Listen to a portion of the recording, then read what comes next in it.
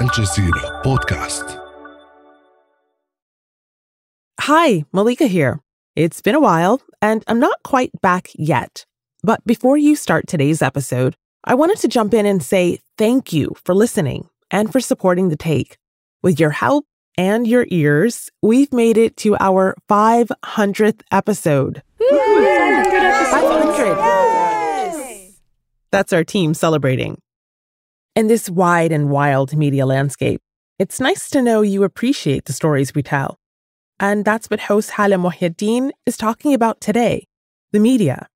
So keep listening and stay till the end of the show for a little treat. It's hard. If I had kids, would I want them to be journalists? It's hard. Maria Ressa is an author, a Nobel Prize winner, and one of the most accomplished journalists in the world. You know, I became a journalist at a time when news and journalism was at the top in terms of credibility. But being a journalist in her home country, the Philippines, has not been easy for a while. We've been under attack on social media and in the real world because people don't trust mainstream media anymore. Trust in journalism is being eroded worldwide, and more people are now turning away from the news. But Maria says, despite this, journalism is more important now than ever. Why would you want to be a journalist today? Because every democracy needs these checks and balances, and power corrupts absolutely. So what, if anything, can be done to restore the world's interest and trust in the news? I'm Hala Mohyeddin, and this is The Take.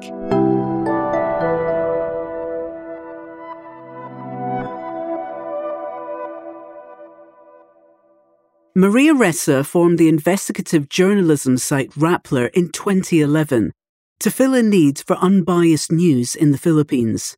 Social media was taking over, and Rappler soon became hugely popular.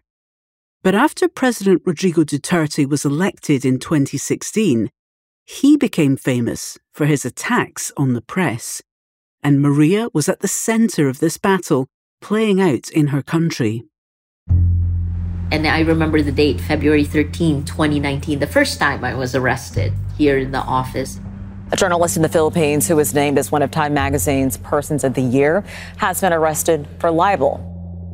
It would be just the first time, and the charge was cyber libel, essentially libel or publishing false, damaging statements for an online world. Maria says the arrests were part of the Duterte government's attack on journalists' credibility.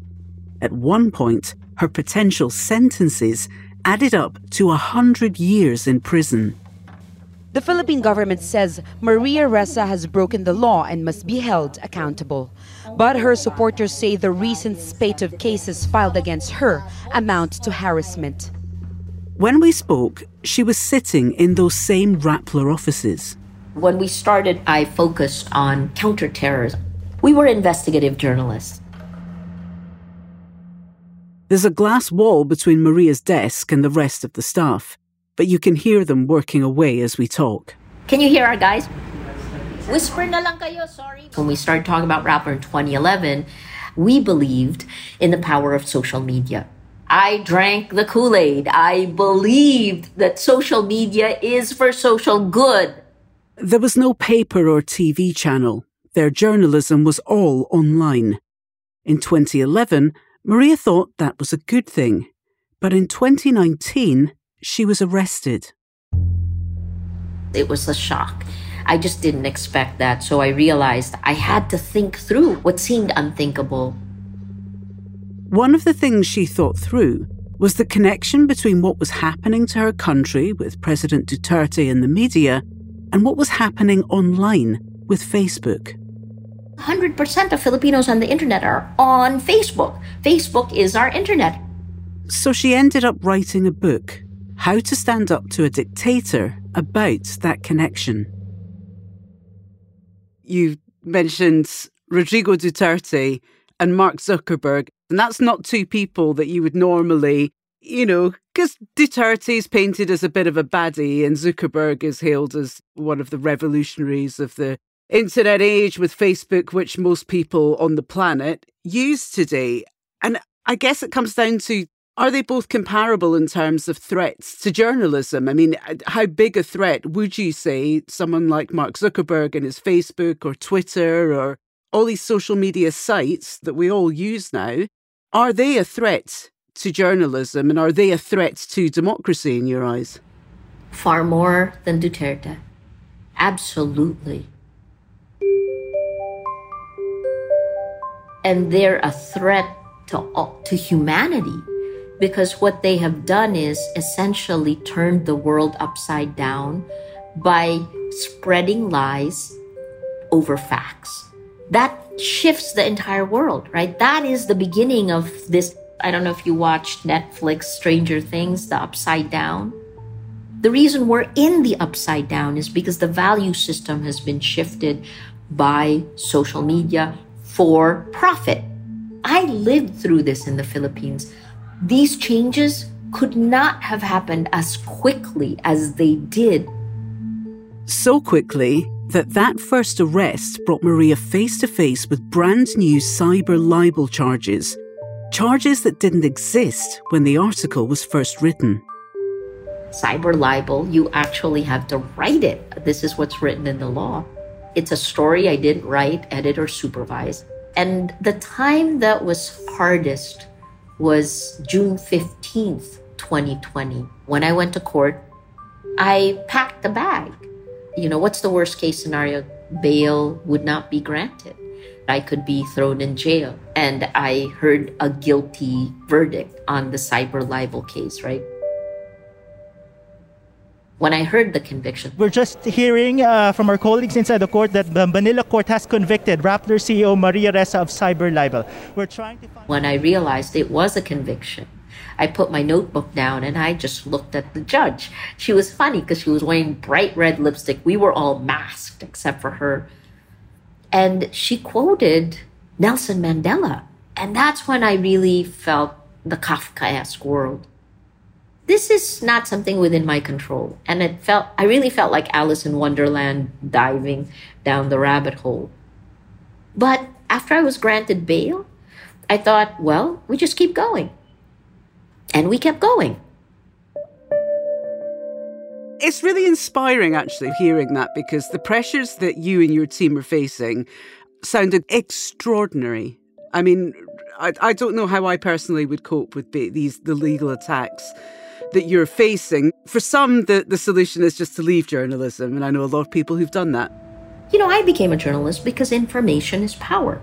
And what happens when lies, by design, spread faster and further than facts? And then if you add anger and hate and us against them, you manipulate our biology, then that lie spreads even faster. That's the design of our information ecosystem today. And that's what Maria was starting to fight. She wasn't just battling in court, though. She was also the target of a massive social media hate campaign. In 2016, I was getting an average of 90 hate messages per hour. And it isn't just that pounding you to silence, but the second thing that people don't realize is that there are algorithms that determine that essentially shape the politics of every country. Take Brazil, for example, with former President Jair Bolsonaro. If you take a look at YouTube, there's a great study that actually showed what happened with Bolsonaro was the recommendation algorithms of YouTube took people who watch one video. The next video that's recommended to you is slightly more extreme, and then the video after that is even more extreme. These are algorithmically created. The same study is going on now in the United States. In the end, we don't even know. It's insidious. We don't even know we're being manipulated. Now, how do we fight it? How do you fight it? Exactly. So right. I don't know how to take on an algorithm. I don't, try my best. How do you fight that? It has to be legislation, right? Why are there building codes And why are there no codes for the algorithms that manipulate our emotions and manipulate our minds? Citizens. We have to stop being users and go back to being citizens. But what we've seen now is that globally, democracy is in retreat. 60% of the world today now live under autocrats. 2024 is going to be a crucial year because there are elections that will tip the balance of power geopolitically. India, world's largest democracy, and then the US elections. If they go the wrong way, I think that hits the tipping point. And it will be from democracy to autocracy to fascism. One of the bulwarks against these trends is, of course, journalism, telling the truth and giving the public facts to inform their decisions if they do have a chance to vote. But Maria also worries about the impact of social media on that too. The traditional news organizations' advertising was our business model, which is essentially dead because advertising cannot hold a candle to micro-targeting. The second way that they have killed journalism is the incentive structure, right? The incentive structure for distribution of news today is sensationalism at best, lying at worst. So this is critical. This is why fascism is winning, because who wins, right? And there's something that, according to Maria, may be even worse than lies. It's very clear that online violence is real-world violence. I mean, in our office in 2016, when we came under attack, we had to increase security. My gosh, I think in 2.5 years, we increased security 6 times, right? So these are realities. Okay, now you can see my pent-up anger. Where will it go? To answer that question, where will the media go? We got on the line with someone who's been studying that for more than a decade. That's after the break. Hey everyone, Sami Zaidan here from Essential Middle East. On this week's show, we're going to ask who's sending weapons to Yemen and why.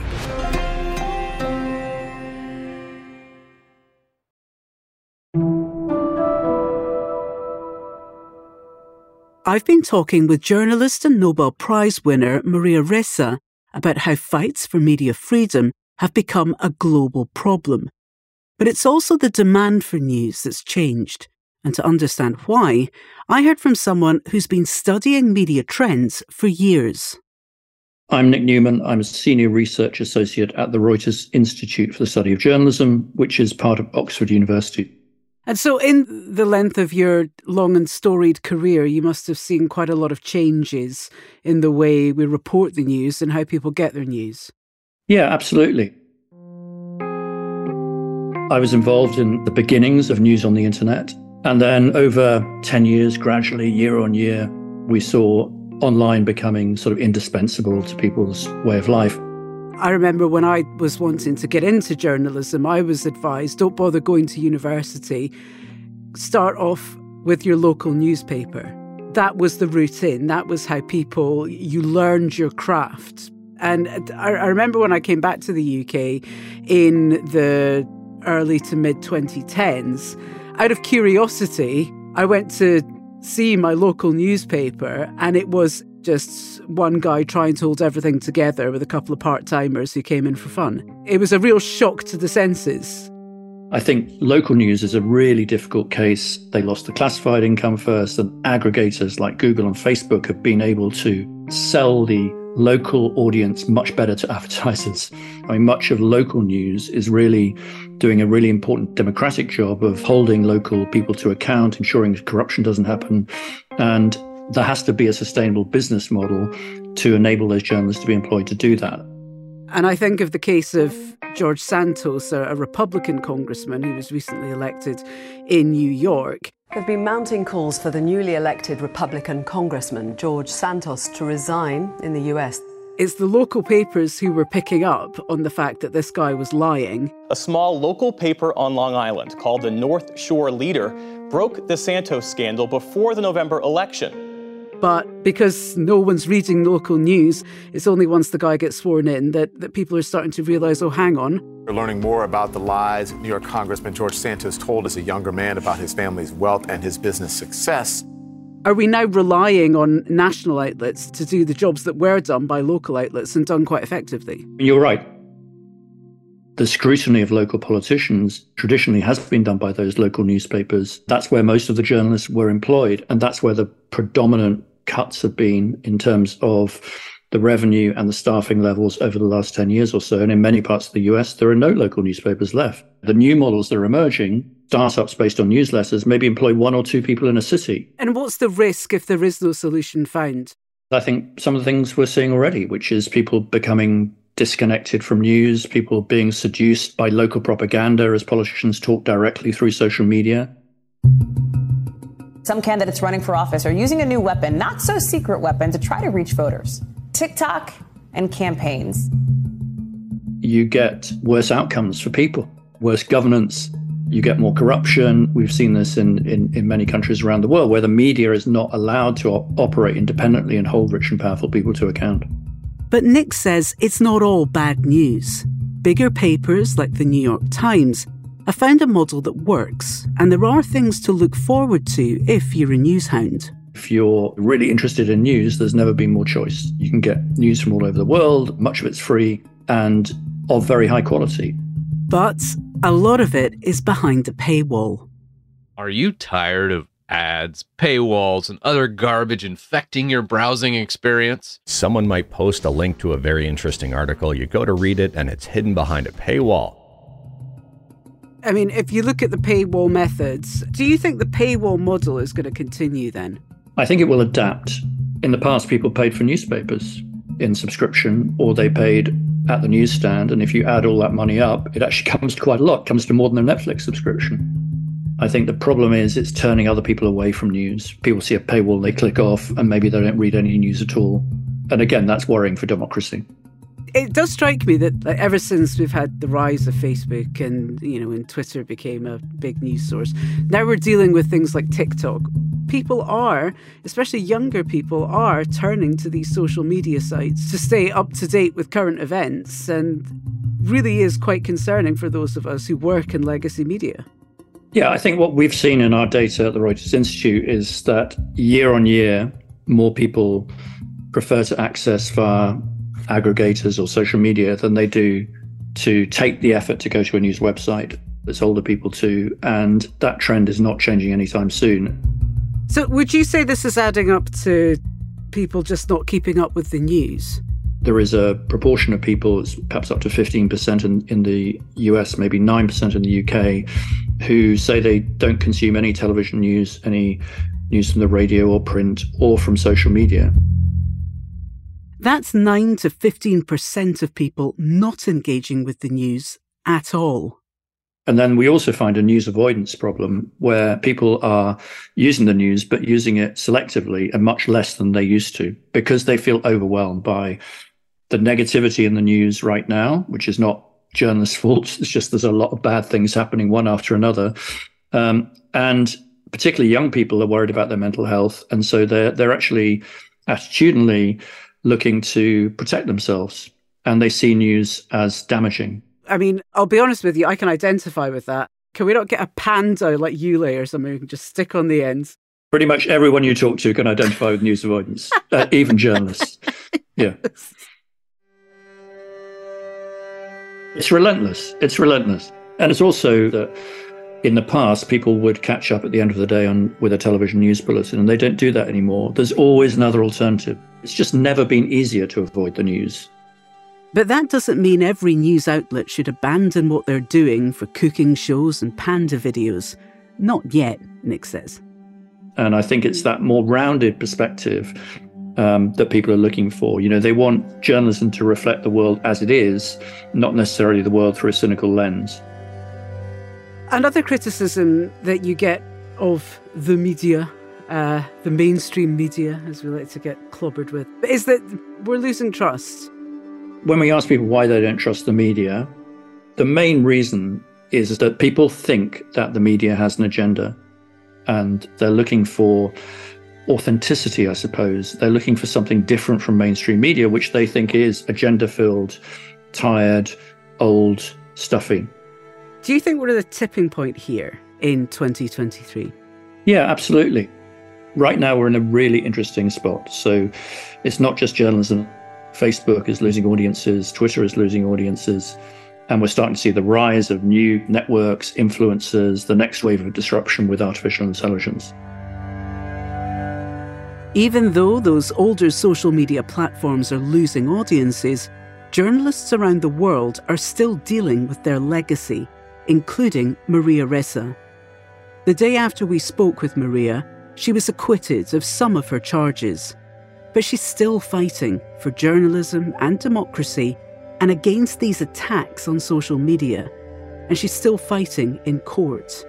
For her, it's not over yet in the battle against what she calls information warfare. Information warfare is like fertilizer on the ground that makes people distrust.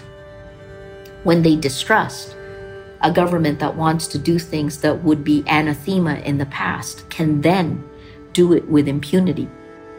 I also never thought that I would have to defend myself against such ridiculous charges, because these charges should never have made it to court, and yet here we are. It's like when the unthinkable becomes real, you have to shift.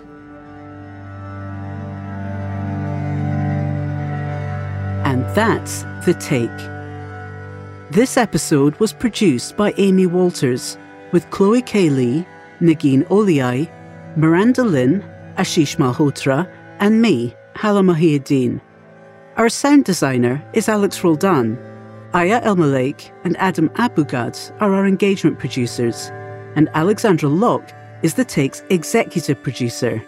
Ney Alvarez is Al Jazeera's head of audio. Oh, and before we go, we wanted to share some messages you shared with us for our 500th episode about what you love about The Take. The very best part of waking up is seeing The Take in my feed. That's Jessica. She listens in DC and LA. And this is Shahzad Malik from Pakistan. I learn from Take, so I listen Take too much.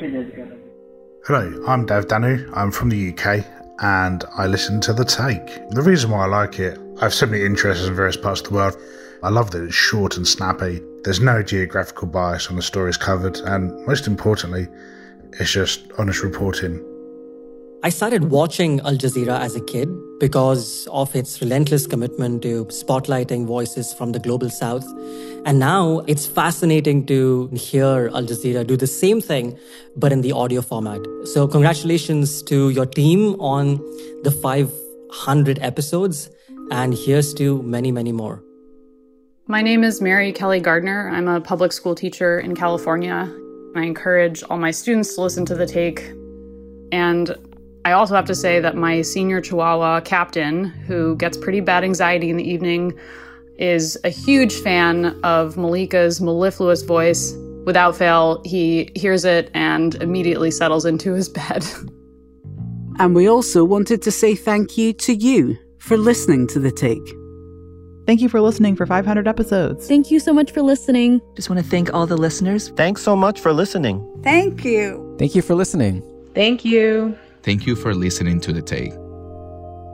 It's Malika, and we couldn't have done it without you. Thank you for listening. Thanks from all of us. You'll be hearing more from Malika very shortly. Until then, we're back on Wednesday.